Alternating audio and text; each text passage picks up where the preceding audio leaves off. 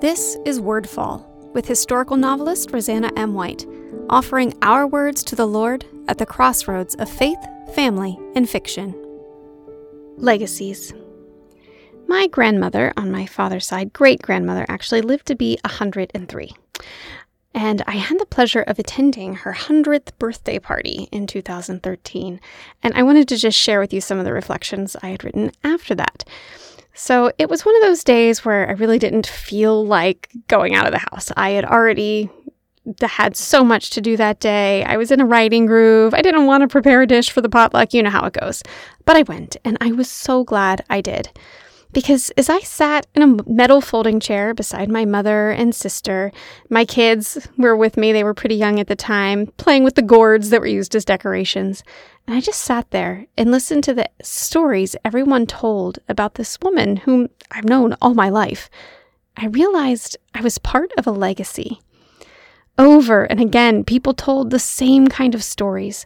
The stories of how she loved, and how she loved all, without distinction, without bias, without favoritism. To which Grandma said, "Well, you're all just swell." Stories of how Grandma's old house was always an oasis of safety, a place everyone loved so much that we didn't mind pretending we were sardines on Christmas Eve so that we could all squish in together and spend time there. To which Grandma said, "It isn't as big as I remember, is it?" Stories of how she always welcomed each addition to the family, whether that addition came through marriage or birth or adoption, with the exact same love and embrace as she had her own children. Always remembered each one. Always took care that they each received the same consideration. To which Grandma said, tearfully, "Thank you all so much for all your beautiful kids. Welcome to the family." My dad, with tears in his eyes, reminded us all of the passage in one of Paul's letters where he says, "Imitate me as I imitate Christ." To us, Dad said, we can say, imitate Grandma as she imitates Christ.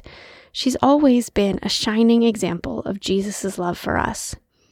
I don't know what my legacy will be. I don't know what people will remember me for. I don't know how many would gather to celebrate a milestone with me. I certainly don't know what milestones I'm going to reach in my life. But whatever age, whatever place in life, whatever people cross my path, I pray I can share in my grandmother's legacy.